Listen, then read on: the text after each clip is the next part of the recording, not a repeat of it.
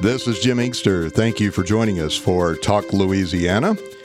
And we start with Joby Warrick, Washington Post reporter. And before we get there, a reminder that our show originates from the InvestStar Tower in Baton Rouge, and signature support is from East Baton Rouge Parish Mayor President Sharon Weston Broome. Joby has worked for the Washington Post since 1996, mostly writing about the Middle East, diplomacy, and national security. And lately, he's been covering the former president, Donald John Trump, who's been out there fanning the flames on NATO.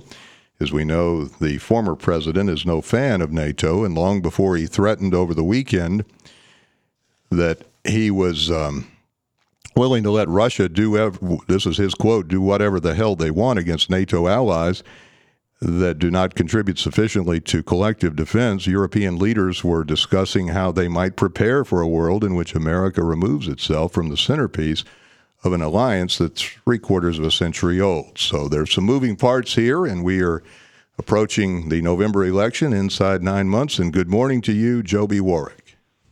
Hi, Jim. It's good to be with you. Good to talk with you. And if you'd like to join the conversation, 877-217-5757. And Joby is a Pulitzer Prize winner 2 times, 1996 and 2016. I commented with others who have covered politics at the highest levels. Have you ever encountered a guy who shoots from the lip like former President Trump? You know, it's really something. We're used to it and sort of inured to it in a way that it happens so often. But I think it has to be said that even by the former president's usual standards, this was a humdinger. It really rattled European allies, got a lot of folks upset, and there's good reason for that. I mean, it's one thing to bluster that members of NATO should do more to kind of pay for the military in their own country, and that's what this is about. It's not about them paying dues; it's about them paying a certain percentage of their own GDPs for their own defense, so they're part of NATO and are stronger. And that obviously makes sense and something that Republicans and Democrats have gotten behind. But suggests that not only would the United States not defend them, but that we would encourage enemies to go after these countries. I mean, that's just, it really shocked a lot of people, and just it's still kind of echoing around the world, even as we speak. And not just any enemy, but Vladimir Putin. And as we know, former President Trump often criticizes allies, but rarely, if any, criticism is directed at the Russian tyrant. That's the fact. And it just... we've seen him say, flattering and complimentary things about other tyrants around the world. He's a big fan of Hungary's Orban, and even Kim Jong-un, who was, the North Korean leader, who they had sort of a little bromance back around 2017-18, where they wrote love letters to each other, as former President Trump termed them.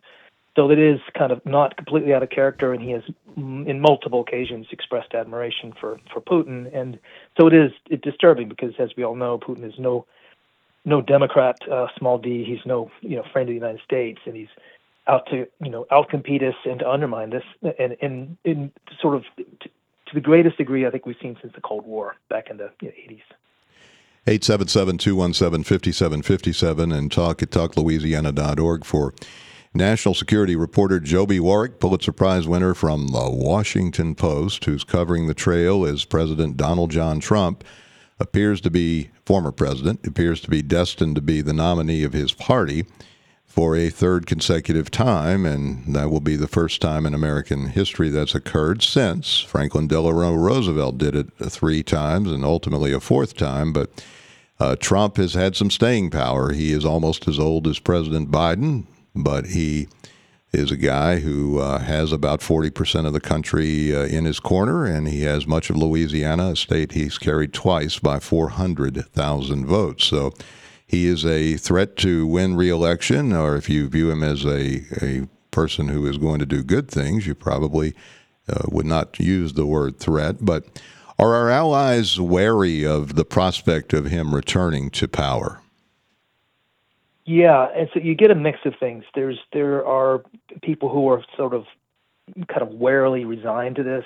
We've heard this kind of talk before, and they also understand that a lot of what President Trump says can be bluster. In fact, there's great skepticism that he actually made the comments that he suggested he made to European leaders back in 2018. We've talked to people who were in the room, including Trump's own advisors, and there's no recollection of him saying anything so severe. So there is an understanding that he tends to exaggerate and kind of tell stories. Sometimes it may not be completely true, but the other sense is, though, that there is, they all understand from last time that there is an erratic nature to Trump, and he kind of rules, from the gut, and he can do things. He can be quite disruptive, and so there's a lot of talk now about, well, how do we survive without America, the strongest partner in our alliance? Can we, Europe, do this alone without the United States? Because it looks like if there is a second Trump term, we can't really depend on them as allies, and that's profound from a European point of view. It's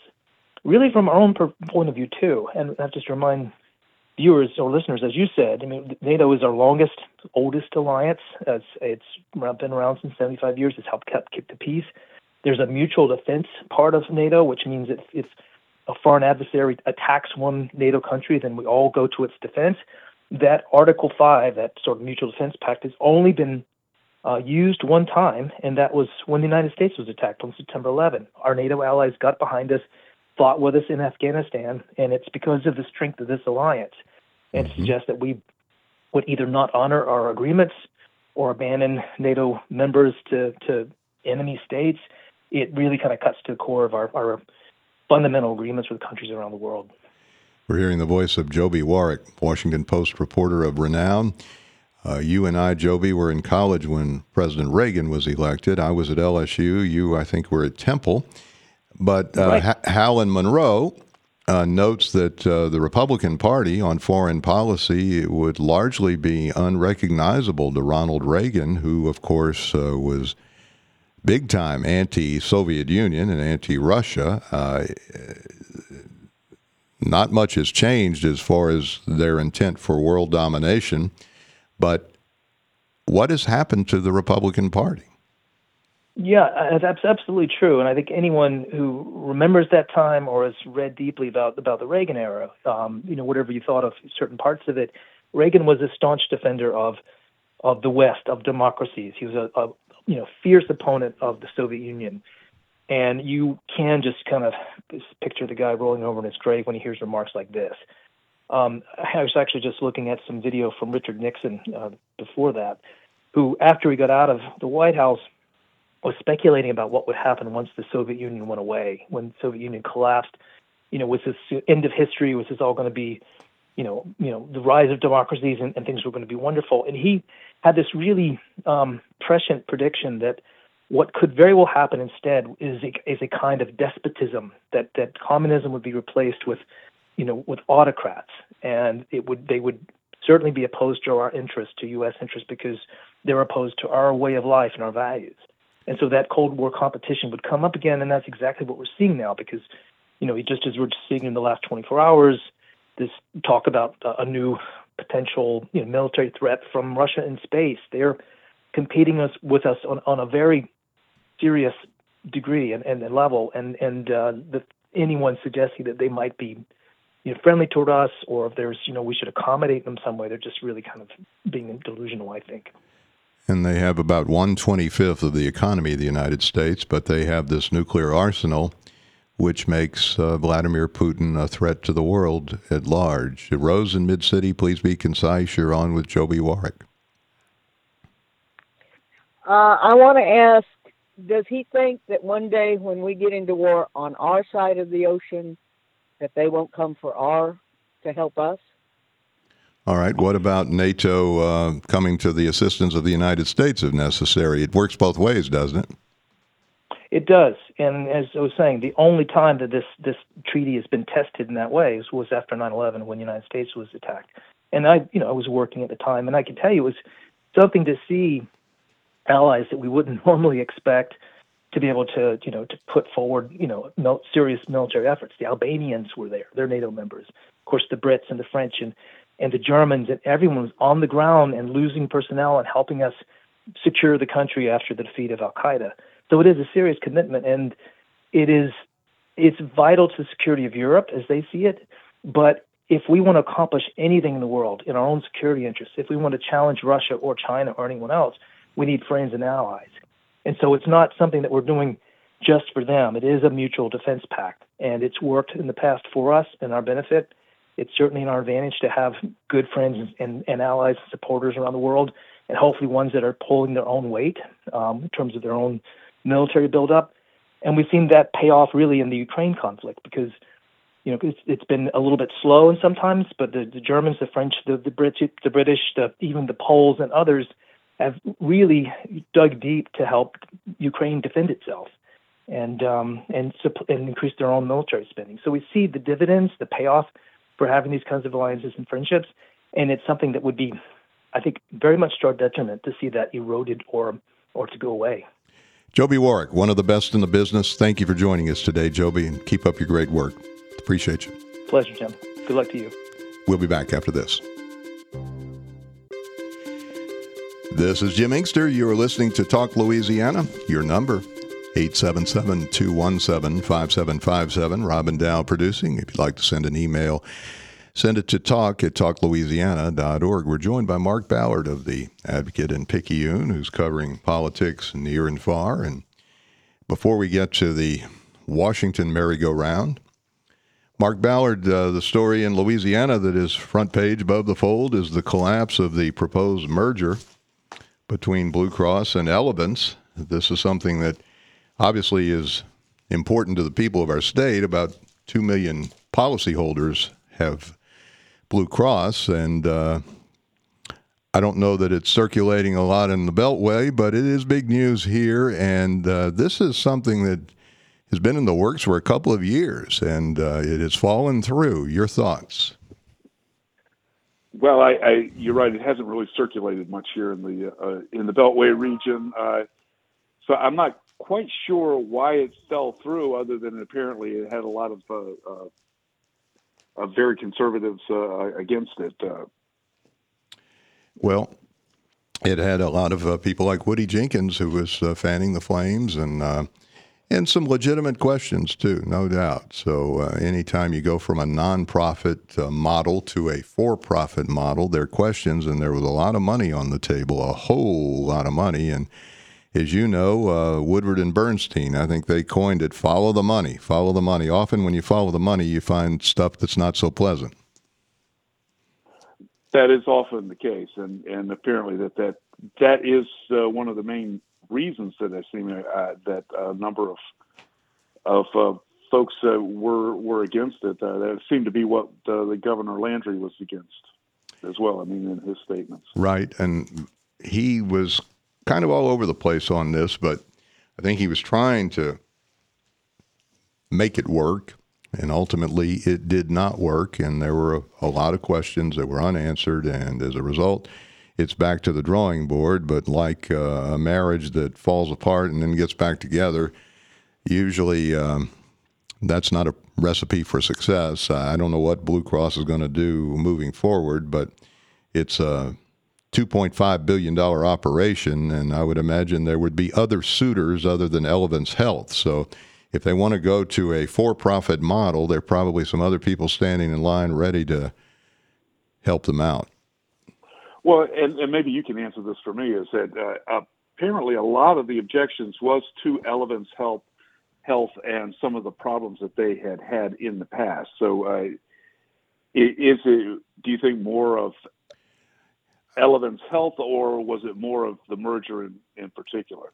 Well, I think it started with the merger, and then when we got in the weeds, we found Elevance had some problems, but Stephanie Regal, who's been covering this for The Advocate, she noted that most for-profit companies at this level, they have issues. That goes with the territory. You're not going to find anybody who's a player at this level that doesn't have some kind of a past. So we shall see. But it is a fascinating development. It affects a lot of people in our state. And right now it's the status quo.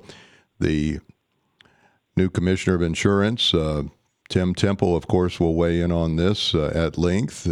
He announced the hearing set by the Department of Insurance has been canceled because there is obviously not going to be a merger. But he will be on our show soon, and we will get his take. And I'm sure by the time that happens, there will be some moving parts that perhaps make it a different story. But it's a story that has legs, and we will follow it. And thank you for your insights, as always, on this. But you're in the Capitol, and Mark writes an exceptional column. It's a must-read in the Sunday paper. And last week's headline, Johnson survives week of spectacular embarrassment. Mike Johnson is making some rookie mistakes, but I think he's playing a hand that's not so great. Is he between a rock and a hard place, Mark Ballard? Well, yes. I mean, there is that problem, but you're seeing a lot more talk on Capitol Hill now that he's in trouble because they can't seem to get anything passed, and he seems to be indecisive on some of the issues. For instance, yesterday they tried to reauthorize basically spy powers, okay? And he ran up against the buzzsaw of his far right, Republican far right, that was against the reauthorization of Section 702, and they basically lost it and withdrew it. And so there's been a lot of criticism that while being a very pleasant person and a good fellow, that he's learning on the job, and he's not learning fast enough, according to some of the folks up here. Well, Nancy Pelosi, in all her years as Speaker, and we're talking off and on for about a quarter century, she never brought up a vote that she didn't have. She knew she was a very good bean counter, and one of the first that Mike Johnson brought up didn't work out. and she has taken some delight in the fact that he did not succeed, but he rebounded. But is this something that will haunt him?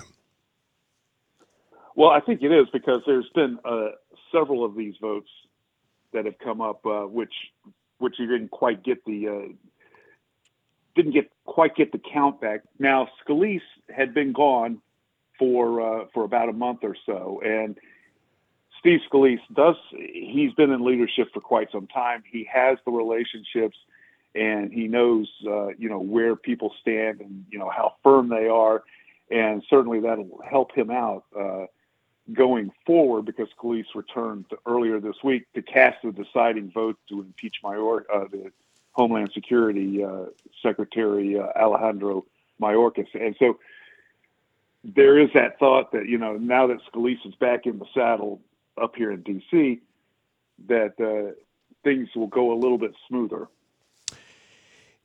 The headline on the editorial page, the opinion page of The Advocate today, Louisiana senators are on the right side of history with Ukraine vote. Both Kennedy and Cassidy voted for money for Ukraine and its war against Russia, which next week will be 2 years old. They were in a minority among their Republicans, though. And Donald Trump has been leaning on people, basically advising them not to give Joe Biden any wins. But he won in the Senate, but in the House, a different story. And I understand the House of Representatives has left for 2 weeks while Ukraine is twisting in the wind. And Mike Johnson is right in the middle of this. He doesn't appear to be real kosher with his 2 U.S. Senate representatives, Kennedy and Cassidy, his colleagues. He's against the funding for Ukraine, if I'm reading him right, Mark. Yeah, he's basically said he's not going to. The House will not be pressured into it. They keep in mind that he has voted against Ukrainian funding in the past, and so he's not, he's not an advocate on this. However, he's also spoken against Putin and Vladimir Putin's aggressive nature in Europe, and there is a lot of support for the Senate bill, even though Mike Johnson, prior to the vote, said that it was going to be a non-starter in the House. Now, we'll see how that goes, but the House will be leaving today about 2:30, 3 o'clock, and they'll be gone, as you mentioned, for a week. They'll be back on the February 27th, 28th, and the Senate has already left, and they're going to be back on the 27th, 28th. Now, there's a couple of things to keep in mind, is that the Senate is going to basically have to do the trial and not do any other work, the trial for the impeachment of Secretary Mayorkas, and not do any work until that is taken care of. And they have 2 days. That's 2 days to come up with a funding agreement between the House and the Senate, or part of government will shut down, and then on March 8th, the rest of government will shut down. So it's a lot of pressure and a lot of possible hurdles or stumbling blocks. Yes. 877-217-5757 for Mark Ballard. Emails to talk@talklouisiana.org. We will talk with him about what happened with the border vote, too. It was a Republican bill. Senate turned on the guy from Oklahoma, Langford. We'll talk about that when we return.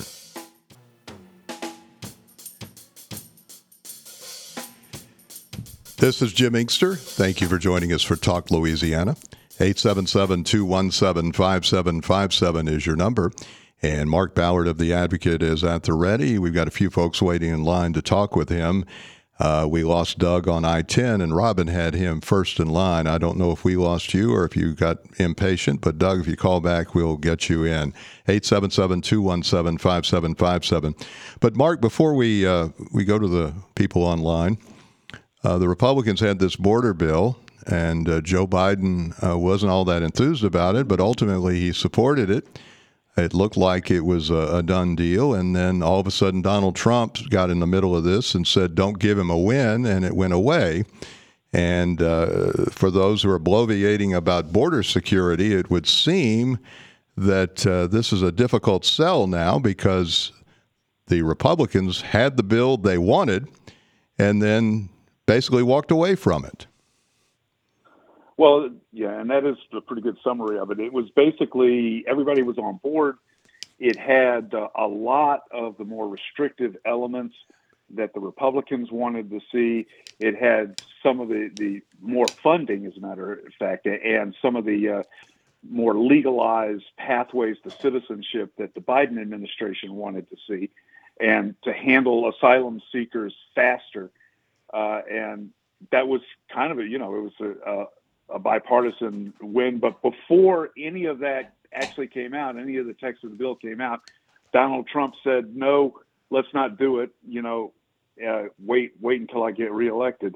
And when he did that, then you saw the Senate senators the Republican senators kind of back away from it very quickly. On the House side, you basically have Mike Johnson was following what Trump was saying. And he's saying now that we need to have a more a border security bill that has more of the very restrictive HR2 policies that are in it, which is basically kind of legalizing a lot of what Trump did on the border. Okay, James in Metairie, you're on with Mark Ballard. Good morning, James. Well, Hi, Jim. Good morning, and good morning, Mark. Mark, I'm sure you're aware of what Charlie Cook said on Wednesday, that he doesn't expect Biden to win. Trump lost the popular vote but won the Electoral College vote in 2016, and this is very insightful, I think. Cook said the Democratic presidential candidate needs to win the national popular vote by 4 or 5 points, or possibly more, before that is translated into an Electoral College win. Very sad. And thank you, Jim. Charlie Cook is pretty good at counting votes, and I think he's right. But as James Carville said last week, this isn't an election of the nation. Otherwise, the overall vote would be the determining factor. It's an election of 50 states, and we know for certain about how 42 of them are going to vote, which means there are about 8, and in reality 6 that are the so-called swing states. And in those states, basically, Donald Trump is stronger than he is nationally. Not once in either of his 2 forays as a candidate has he received a majority of the vote. Hasn't even come close. He lost to Hillary Clinton by 2 points, and yet he still won in the Electoral College. And he lost to Joe Biden by 7 million votes. 7 million votes, folks. And he still could have won in the Electoral College if 3 states that were close had gone his way. So, Mark, for those who have counted out the Donald, he is a factor. And when Charlie Cook says he doesn't think Joe Biden's going to win, well, that pretty much means he thinks Donald Trump will win. Yeah, and that is the case. Some of the states in which Biden narrowly won, and that would be like Wisconsin and Arizona, Pennsylvania, Nevada. Donald Trump has leads, or at least according to the polls, and so that would say, that Biden probably will win a popular vote, but then it's up in the air as to whether he'll win the electoral votes. Randy and Zachary. Randy, you're on Talk Louisiana. Good morning. My question for you, Mark, is the other day, Senator Tuberville from Alabama was doing a radio interview where he made some high praises for Vladimir Putin and was saying that America caused the war in Ukraine. I wanted to know, has he gotten any pushback in Washington for making those type of statements? Well, that would be hard to say because those type of statements are being made all the time up here. And so the pushback that he's mostly gotten was in holding up the naming of military leadership, and he was doing that as a protest against the policies that allowed in which the military will allow its troops to ride military transports from states without abortions to states with abortions if they need one. And he wanted to block that and basically, failed. But as far as, outrageous comments on Capitol Hill, it's a cacophony of those. And so rarely do you see any kind of blowback on that.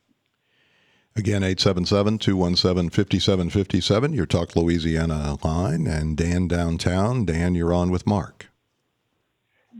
Yes. Does the latest GOP flip-flop on legislation indicate it's now more a MAGA cult outfit than a political party?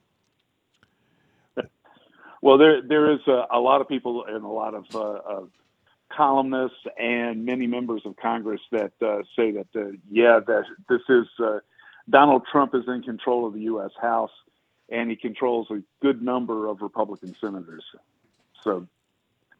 And he wants his daughter-in-law to be head of the Republican Party. And I think that what we've seen over, I guess, since 2016 is the takeover of the Republican Party by Donald Trump and his supporters. When you look at a guy like Garrett Graves, I don't think he's enamored with Donald Trump, but he did vote to negate the election of 2020. He did not vote for the articles of impeachment. He thought he was saving his political hide, and then he made some other calculations that were not good. But he's still out there fighting, and you said in a report, it was very well done, that he was actually speaking to a left-of-center Republican group. What's going on with our embattled congressman from Baton Rouge? Yeah, I'm not sure it's a left-of-center Republican group, but it is a lot more moderate than some of the MAGA people would like to see. And he basically... And I think that we're mistaken in thinking that he is not a very conservative legislator. But what he's saying was he's also a very practical legislator. And what he was saying is that the methods and protocols that are being used by the far right in the House is actually not helping them win anything. And I mean, that's not even arguably, but I think a lot of people would agree with that. It's very similar to what Bobby Jindal said several years ago. And, of course, Bobby Jindal was a staunch adversary of Donald Trump. And at the time. He called him a carnival barker at the National Press Club. And now he's saying that we must reelect him to make America great again. That's what Bobby Jindal is saying, and Garrett Graves is a Jindal acolyte, as is Stephen Waguspack and a few others who haven't fared well in the last year. But Garrett Graves is on the record very similar to Clay Higgins in his voting on the Mayorkas thing this week. Graves voted to impeach him, as of course did Higgins and the other Republicans. And you note that Higgins is going to. I'm holding back the laughter, but he is assigned to make the case to the United States Senate that this guy's got to go. How's that going to work? That'll be interesting. But actually, he's one of 11 Republicans that are that are essentially acting as prosecutors when the trial comes up in the Senate. And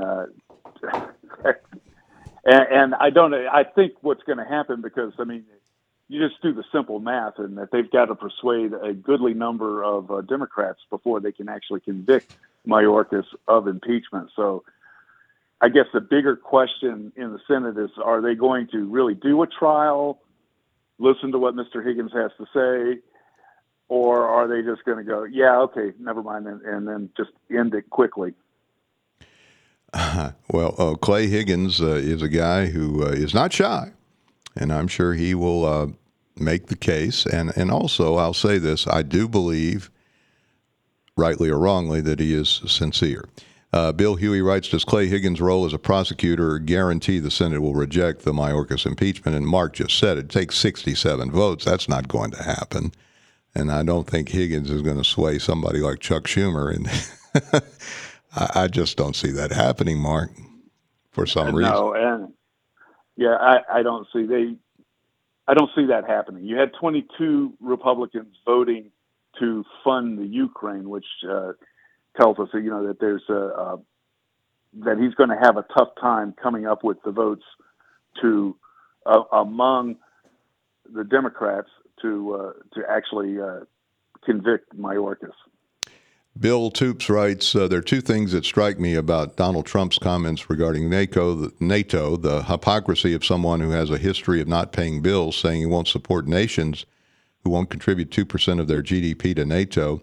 And Trump's stand on immigration, writes Bill, he doesn't like immigration from Central and South America, Africa, and Asia, but seems to be okay with it from Europe, the same countries he said he would encourage Russia to attack if they don't contribute 2% of their GDP to NATO.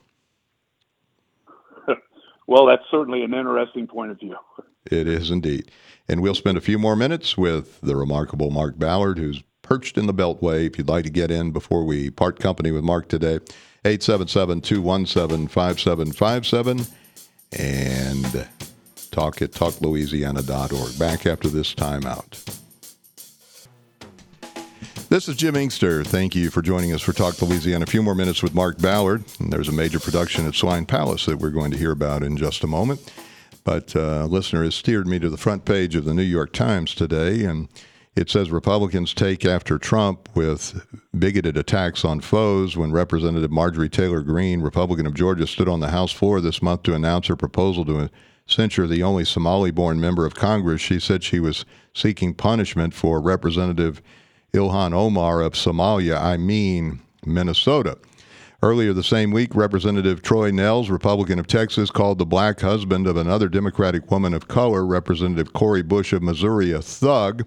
He then said Mrs. Bush, who is also black, had received so many death threats because she was so loud all the time. At a hearing across the Capitol, Senator Tom Cotton, Republican of Arkansas, grilled the chief executive of TikTok about his nation of origin. Mr. Cotton repeatedly demanded to know whether Mr. Xiao Chu, who is from Singapore and of Chinese descent, was Chinese, held a Chinese passport, or was a member of the Chinese Communist Party. So, Mark, it appears that prejudice, bigotry, racism, all those things are in play. Well, yeah, and take a look at the border security debate. When they're talking about, hundreds of thousands of military-age men coming across the border, and as if it's an army that's invading the U.S., whereas I believe that back, during Ellis Island times, there were, hundreds of thousands of the same aged men coming into America looking for work. And I think that that shift in the rhetoric is designed to kind of create an anger over immigration. That it is a problem, but it seems like that seems a little unnecessary. And those who are coming here from Ukraine are being allowed in uncontested. And they are, of course, European Christians, white people. It seems there might be a double standard. Patricia in Magnolia Woods. Patricia, good morning. Good morning. We're getting a lot of news about the latest outrageous thing of NATO that Trump says, which is about his usual thing. I was wondering if Congress is actually working on anything constructive. Do you know? Thanks. Well, that's easy. No. No, there's been comments about it, particularly from the Democratic side. The Republicans have not really mentioned NATO. However, they do talk about the need for America's allies to pay part of the bills, which they are doing, but not to the extent that the Republicans think need to be done. That is one of the big arguments for the slow up in Ukrainian funding, is that they want to know how the money is going to be spent, and to when do we stop having to send them money and that sort of thing. So, that's the kind of comment the president and his team and the Democratic team are just outraged by what he said about NATO, though. Thank you, Patricia. Thank you, Mark Ballard. Let's talk again next week. Always a pleasure, Mark. All right, thank you. Take care. We're joined now in studio by Vastine Stabler, 23 years, the managing artistic director of Swine Palace. And tonight, it's one of those pay-as-you-can productions, but it's the start of a production that will be through almost the end of February, The Book of Will. And good morning to you. Good morning, Vastine Jim. Stabler. I see directed by George Judy. Yes, He's been around almost as long as you, right? He was going to join me today, but he's doing pieces and putting together the final stuff. So, though I watched it last night. It's hopping and ready to go. Great evening. Tell us more about The Book of Will. Well, it's about William Shakespeare had died 3 years before this story begins, and it's the true story. But if you've studied a lot about Shakespeare, you know that we really don't know a lot about him as a person. So we know what happened, and then we piece it together from that end. And when he died, they had only been printed the quarto versions, which were these kind of hackneyed versions of the script that had been basically plagiarized by publishers. And so a group of his fellow actors are getting together to save his works. And this is, the true part of the story, that half of his scripts, including Macbeth, which is my favorite of his plays, even though I'm not allowed to say that word in the theater, would have been lost. And so this is a story, a potential story of how that came about, of how his fellow actors came together to find them and getting them printed in what is now known as the folio version, which is the basis of what we all know about Shakespeare. The Book of Will by Lauren Gunderson, directed by George Judy. Tonight it's the preview night. Right. 7:30. Right. Yes. How is that different from tomorrow's opening night? We get a lot more students there because you can pay anything from $1 to $20. It used to be you could pay a penny, but we wanted to do it online because everybody got packed and couldn't get in. So you make the choice how much you want to pay. You go onto our website and you buy it there. So the big difference is we'll have a lot of our young students coming in for it. So you get a different energy. Mm-hmm. It's kind of fun. I like it. Well, tomorrow night, 7:30 is the official opening night, as in Friday night, and then Saturday, 7:30 as well. And the 21st through the 24th, it will be at 7:30. And the 2:11 and 2:18. They're at 2 p.m. on Sundays. 2 p.m. on Sunday. 2:11 is obviously already gone, but 2 o'clock on Sunday. And the voice you just heard is one of the actresses in the production of The Book of Will. Yeah. And Marina. You know more about Marina. And please tell me how to pronounce your last name. Yeah, my last name's a little complicated. So Marina Deyoe-Pedraza. I play Elizabeth Condell in the show. So Henry Condell's wife, who's one of the Kingsmen, one of those actors, friends of Shakespeare. So Marina Deyoe-Pedraza. Where are you from?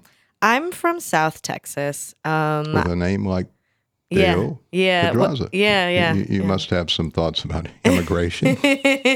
Well, my mom's Puerto Rican. That's where the Pedraza side comes from. So native Puerto Rican? Yeah. Probably. But I did grow up 30 minutes from the border. So I hear things are happening there. There's always things happening. But the wall doesn't go all over Texas. That's just a few miles, right?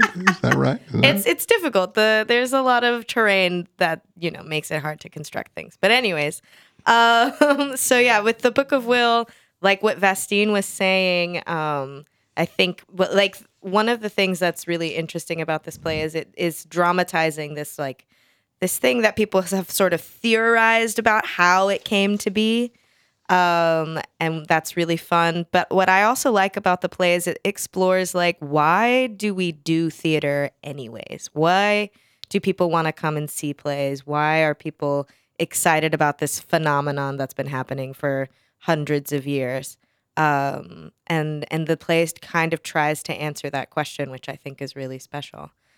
Again, 877-217-5757 and talk at talklouisiana.org. Holly in the Garden District says, is it true? There's a rumor that George Judy's actually in the play. Is that right? He is. He plays Richard Burbage. He's great. He's drunk the whole time he's on stage. Yeah, I think it's not in real life, but I can't be sure.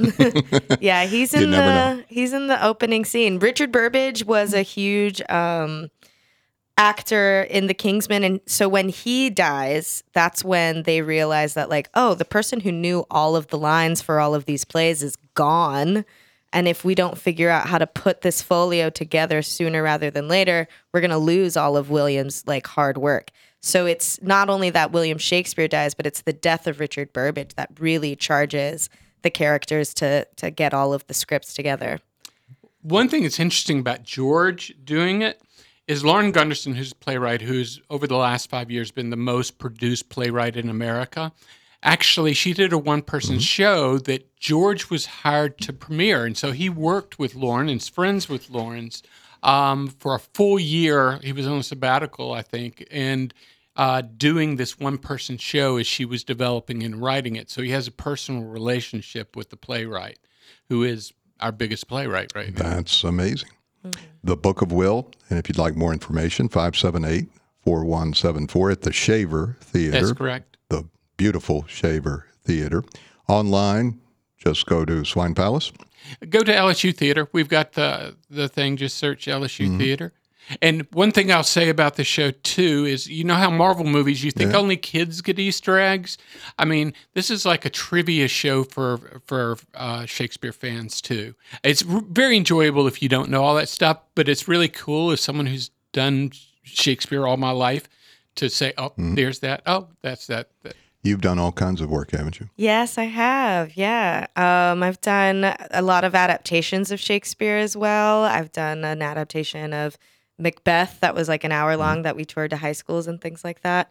So I really do enjoy a lot of the inside jokes. Yeah. Well, it's great that we have these civilized endeavors in this time of turmoil. You like musicals?